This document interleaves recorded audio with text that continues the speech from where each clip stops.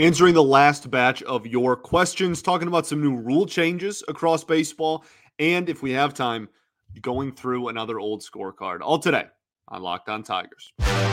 You are Locked On Tigers, your daily Detroit Tigers podcast. Part of the Locked On Podcast Network, your team every day.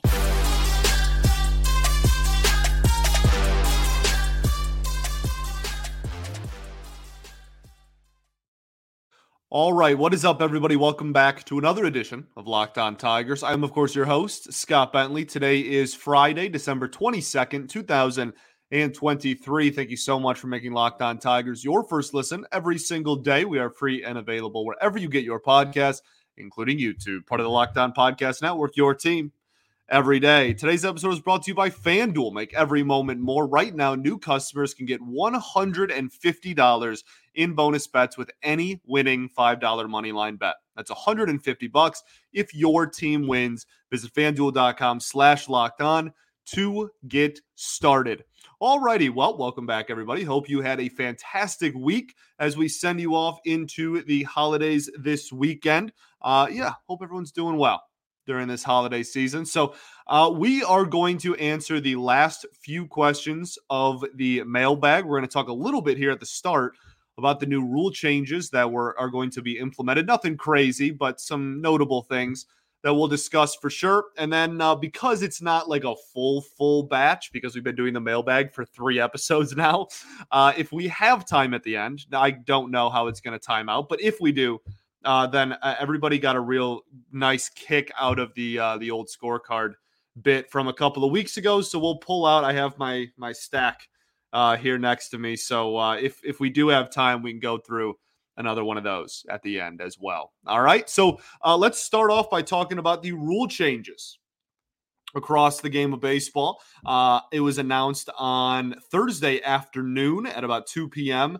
that the MLB Competition Committee approved of the changes of the 2024 season, including 18 seconds with pitch clock with runners on base. Okay, 18 seconds now.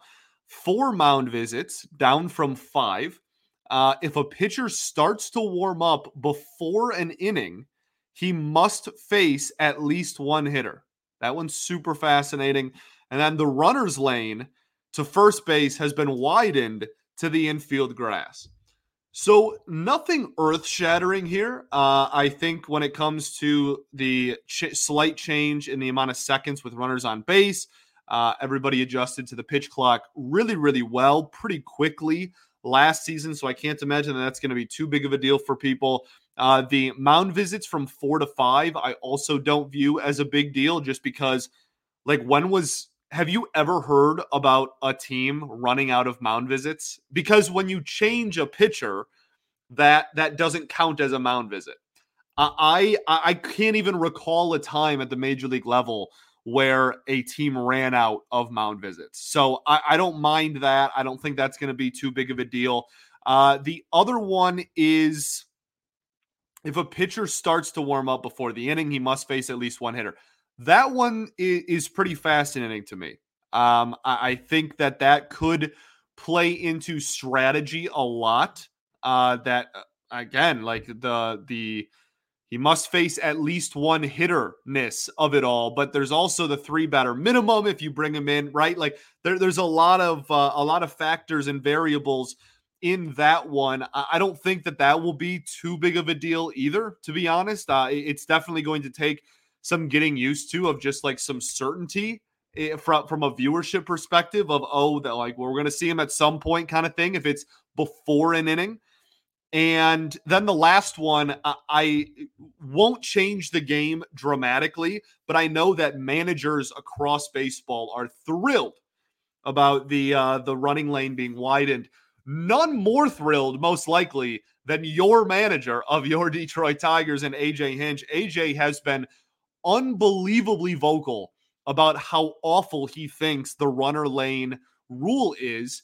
And it was like the only times you saw him red in the face mad or like get ejected from games last year were in instances where the runner's lane situation popped up. And AJ is a very, very, very smart man. And I don't think that he was arguing because I think he was arguing rule rather than execution or carrying out of rule. Does that make sense? Like, I think he was well aware when he was getting really mad at those runner lane violations that they were probably the umpires were probably correct, but he has been so vocal and adamant on how much he hates the runner's lane and where it is drawn that I do think that this will be rejoiced from between a lot of managers again, and maybe perhaps none more than the manager of your Tigers. So yeah, nothing earth shattering here, but definitely some stuff to go over. There's, we want to be on top of everything. AJ, he says he rereads the rule book every offseason. I've always liked that story. So, okay, so there you go. New rules done. Let's get back into the mailbag. We're going to finish these great questions up, and then we will get, again, if we have time at the end of the show, to a scorecard, okay? I feel like, heading into the holidays and a Friday episode, etc., not a bad idea. Okay, let's start with a question from Tony Miller on YouTube, who says, do you think there's any way that Colt Keith is our opening day second baseman? Thank you, Scott. Thank you, Tony. I think there is absolutely a way. And I have been saying for most of the offseason that is what I think the plan is. I don't even think it's like, oh, there's a chance. I think that's the goal. I think that's what the Tigers want. Now, does that mean he's going to get it handed to him? Absolutely not, right? If he goes out there and hits 050 in spring training, then guess what? Zach McKinstry is going to be your opening day second baseman, ladies and gents. But I do think that the plan right now is if he even looks remotely ready in spring is going to be him. I think that there is a reason why the Tigers have not addressed second base.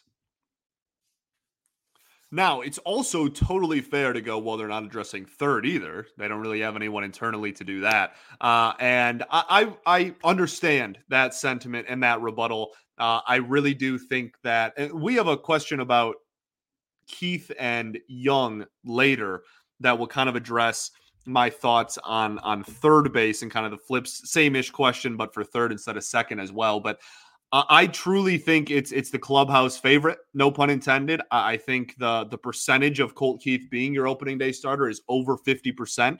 Like I said, is it 100? No, absolutely not. But I do think that if you had the odds of every single human being on planet Earth and had all of their individual odds to be the opening day second baseman for the Detroit Tigers, Colt Keith would be the favorite for whatever that is worth. Not a guarantee, far from a guarantee, but I do think that he is the favorite as it stands in December, right? Months before, obviously. So that'll be one of the biggest storylines in spring training that we will certainly highlight a lot and have under a microscope to no fault of anybody, certainly to no fault of Keith, but he will be under a microscope this spring because I think dare I say expectation is for him to be the opening day starter at second base. Okay. Let's keep the ball rolling here. We got a lot of great questions to go through today. We will do that right after I tell you all about our friends over at FanDuel. We've been talking about FanDuel all week, and we're going to continue because as the weather gets colder, the NFL offers stay hot. Right now, new customers can get $150 in bonus bets with any winning $5 moneyline bet. That's $150 if your team wins. Visit FanDuel.com/lockedon if you've been thinking about joining FanDuel. There's no better time to get in on the action. The app is so easy to use.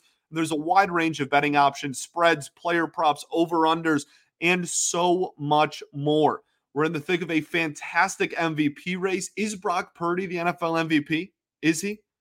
You tell me. Okay, you can get in on that action over at FanDuel. We also have a fantastic playoff race shaping up. The Lions obviously jockeying for playoff position. Amidst that, CJ Gardner-Johnson may be coming back soon. There's a lot of stuff going on in the NFL, so it is a blast and a great time to get in on all of the fun offers and action over at FanDuel. So go to FanDuel.com/lockedon to kick off the NFL season. FanDuel, official partner of the NFL.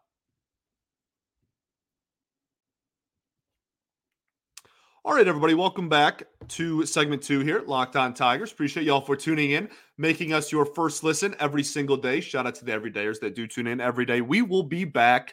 The plan is on Monday, and we record the day before, so I really don't like missing shows for y'all, even though it's the holiday season. So we're down to 3 a week, so I won't be recording on Christmas Day. But the plan right now is to record on Christmas Eve and give you an episode for Christmas Day. Maybe we'll do something fun, have a fun, corny, cheesy, like Christmassy type of episode, something like that. I'm not really sure. But the plan is to still do 3 episodes next week and really not miss a beat there. Okay. So I appreciate you all greatly for the support. Be sure to check out Locked On Sports today as well. The first ever 24/7 streaming channel on sports. They're here for you 24/7. Like I said, covering the top stories in sports from local experts with Locked On, plus the national network hosts as well. Locked On Sports Today on YouTube. Subscribe to the first ever national sports 24/7 streaming channel. Alrighty, let's get back into all of your fantastic questions. Don't want to miss a beat here. Next up from Don, we have, in regards to the batting lineup, what are your thoughts on Parker Meadows being the leadoff hitter, followed by Green and Torque? Torque potentially could see better pitches, plus Parker has a good eye, plus he has speed. Love the program, Don. Thank you very much, Don. I appreciate the kind words. So this is in my perfect world, Don. In my perfect world, Parker Meadows is the leadoff hitter for this team for the next 15 years. In my perfect world. Unfortunately, as we all are aware, most of the time, our perfect worlds are not reality.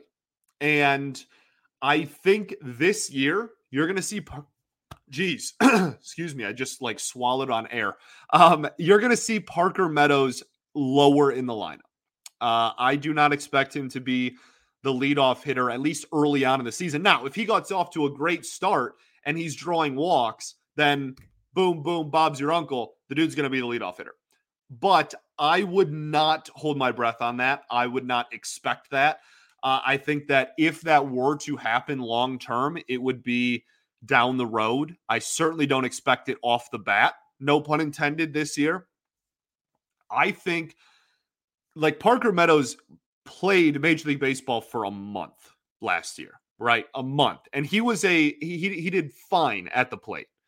He wasn't exceptional. He wasn't otherworldly. He had a huge slump where he didn't have a hit in 25 at-bats or whatever it was at one point. But the thing that excites me about Parker Meadows is there's pop in that bat, okay? He has legitimate 20 home run potential, okay? And 20, in today's day and age, that's, not 30, 40 home run guy, but if he's hitting 20 to 23 homers, plus playing elite center field, plus running elite base paths, that was worded horribly, plus running at an elite level, right? Base running at an elite level. And the thing that excites me the most about Parker Meadows, and this has been something that we've been talking about in this show since this dude was in AAA and highlighted it a lot throughout his 1 month in the majors as well, he is really good at not expanding the strike zone. And I think that is why this organization is just putting all their chips really in one basket on Parker Meadows being the opening day center fielder next year. That's why I don't think they are really going out and really worrying about a backup plan or too much, because guess what? He fits their profile and he plays such a good defense, et cetera, everything I just mentioned. So I think that he still has a lot to prove before he's in the top part of the lineup long term. Again, the first couple of months of the season, I'm not going to expect him to be in that leadoff spot. But if he goes on a heater and he's a really, really good hitter and blows all of our expectations out of the water, then I would, because he draws walks. That is why. I think this organization is dying for a true OBP guy at leadoff. And that's why it also wouldn't shock me if Mark Canha got looks at the leadoff spot every once in a while. Do I think he's going to be the perennial, guaranteed night in, night out leadoff guy? No.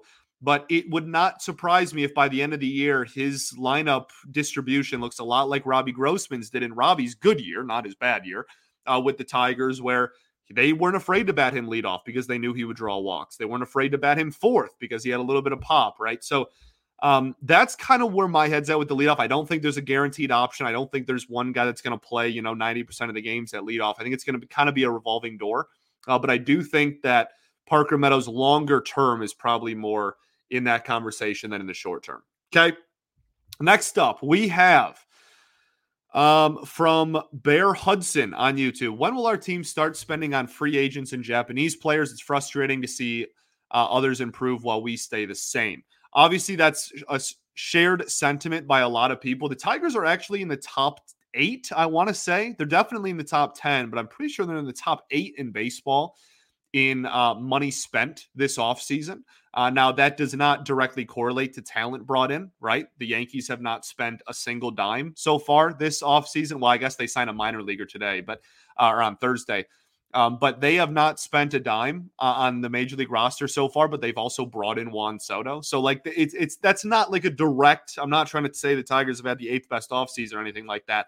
But they are like, and people get upset when I say this because they haven't done like a big flashy move, but they are making moves. I understand that the question is more, when are they going to get a bigger name, a more prominent player, but they have actually been just on pure like moves, like one of the more active teams in all of baseball, and certainly the most active team in the American League Central. So we'll see. As far as the Japanese route goes, that's something that this front office really wants to get better on, and it has been a shared frustration for 20 years by a lot of people. So you're certainly not alone, but that's something that Scott Harris has said publicly that he really wants to improve on and address and get better at. So we'll see if that is able to come to fruition. We'll see if that is possible. We'll see if that ends up happening, but you're certainly not alone in that regard as well. Okay. So that's it for the YouTube on the original episode. Again, that was my goal, was to get through like the original questions from the original episode where I asked, which was not this past Wednesday, but the Wednesday before already. So now we have a few questions on Twitter and then we'll be done. Okay. From Tigers Stan, fantastic Twitter account, supports my work. I appreciate you greatly. Says, what is the Tigers' plan if Keith and Meadows struggle offensively in the majors and Young struggles offensively in AAA? This is one of my favorite questions here because, again, I cannot reiterate how many, I keep calling them ifs, there are on this roster. There are so many question marks on this roster. And for as much as the optimist in me and the optimistic part of the fan base is really looking at it going, wow, there's a lot of upside here, right? There's a lot of upside in Torque. There's a lot of upside in Green. There's a lot of upside in Keith. There's a lot of upside in Young, Parker Meadows, et cetera, et cetera. There's also the pessimistic side of my brain that goes, well, if you're banking on, if there's a lot of different possible outcomes, several of those outcomes are bad as well. And that is something that we all need to prepare for. Not everything will go right. That has never happened. Okay. Not everything will go right. There are players that we are planning on and we are penciling in to be part of this team in 2024 or 2025 that will not make it or will struggle, right? That is inevitable. That is the game of baseball. So what happens if we have a remake of 2022 and we look around and Colt Keith is struggling and Jace Young is struggling and Parker Meadows is struggling? What happens? I think when it comes to second base, I think it's just going to look a lot like it did last year. I don't think that one's really rocket science, right? You're going to see a lot of Andy Ibanez. You're going to see a lot of Zach McKinstry. You're going to see a lot of being played on matchups, and it's mostly going to be those two. As far as third base goes, it's going to be Matt Vierling. Because I think for as much as I have criticized Vierling's ceiling and the potential and the heights that I think he could reach, he, I think relatively objectively, has at least somewhat of a above replacement level floor, right? You're not going to get -2 WAR out of Matt Vierling. Is the ceiling limited? I think so. But you're going to get a one-win player out of there at minimum, right? So I think I think Matt Vierling's the plan on opening day. Nonetheless, if Young doesn't work, right? If Young struggles at third base, and that's the thing, that's like super feasible.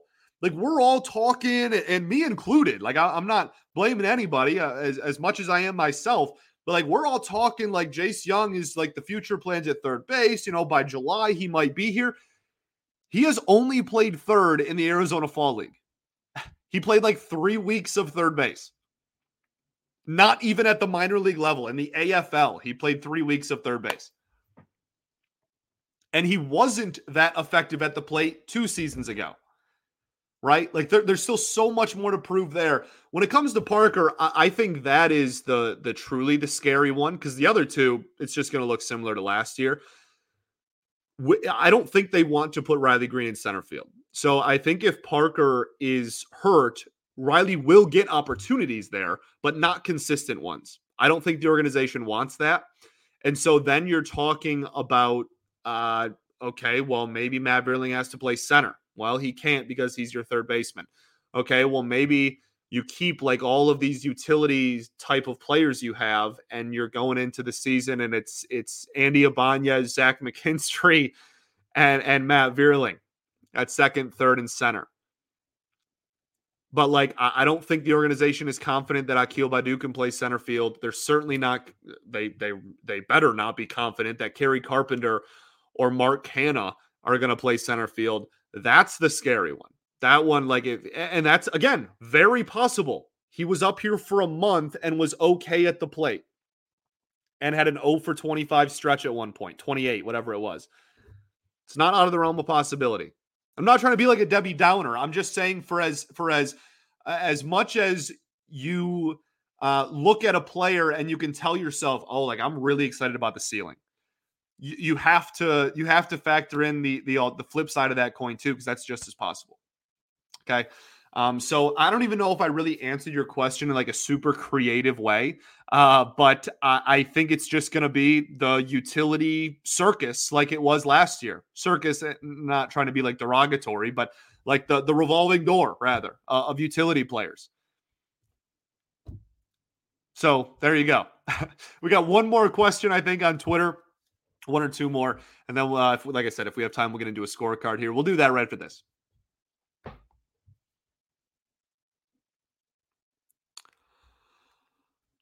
All right, everybody, welcome back here. Third and final segment of Locked On Tigers. Appreciate y'all greatly for tuning in as always. So next up, I think we have two more questions. We have one from, oh no, I can't find it. That's kind of devastating. This is such good radio.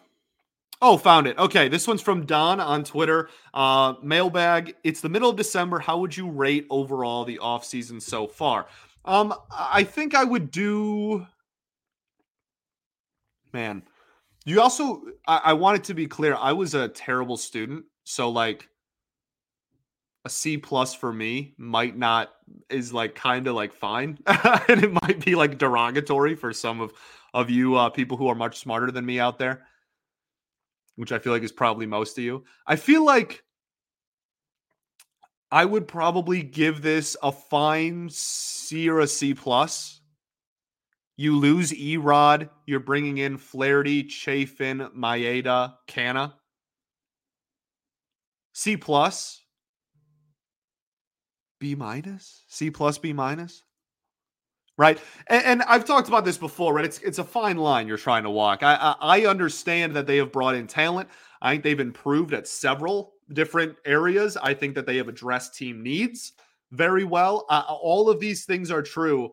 But how much of a difference is 2 middle to back end of the rotation starters, 1 lefty reliever, 1 corner outfielder that was league average-ish hitter last year, really going to change your offseason, like your team? How much of a difference can that have? I think that if the Tigers are to take a big step forward next year, it is going to be significantly more because of the core that's already in place taking a big step forward than it is the collection of veterans that we have collected this offseason. And that's a super, super important thing that I believe that I want to make clear. I don't mind the offseason. I certainly don't. But they haven't added enough talent where the season's going to be like made or broken by who they brought in this offseason. A lot of high floor, lower ceiling type of guys, which is fine. You need stability. You need veteran presence. I think they got better. But if this team's going to improve their win total by 10, it's going to be because Riley Green and Spencer Torkelson and Tarek Skubal and Casey Mize and Parker Meadows and Colt Keith are all taking, legitimate strides forward. Okay, and that kind of nicely transitions into our last question here, which is from Nick on Twitter, Twitter X. Again, I don't even know what it's called anymore. I don't really keep track. The question is, what are your proverbial ceiling and floors for Green and Torque in terms of OPS and home runs this year, assuming Riley can play by late April? So, this is a great question. We'll talk about this a lot more when spring training comes around. We'll kind of do like a player preview for as many people as we can get through before the season starts during spring training. But I think that for Torque, I have always been when comparing Green and Torkelson, which when they were prospects, a lot of people really like to do, I have always been of the belief that Riley Green was the one, and Spencer Torkelson is going to be a very, very solid middle of the lineup hitter if everything works out well. But as far as just player value goes, Riley Green is what was always the person that I thought had the higher ceiling.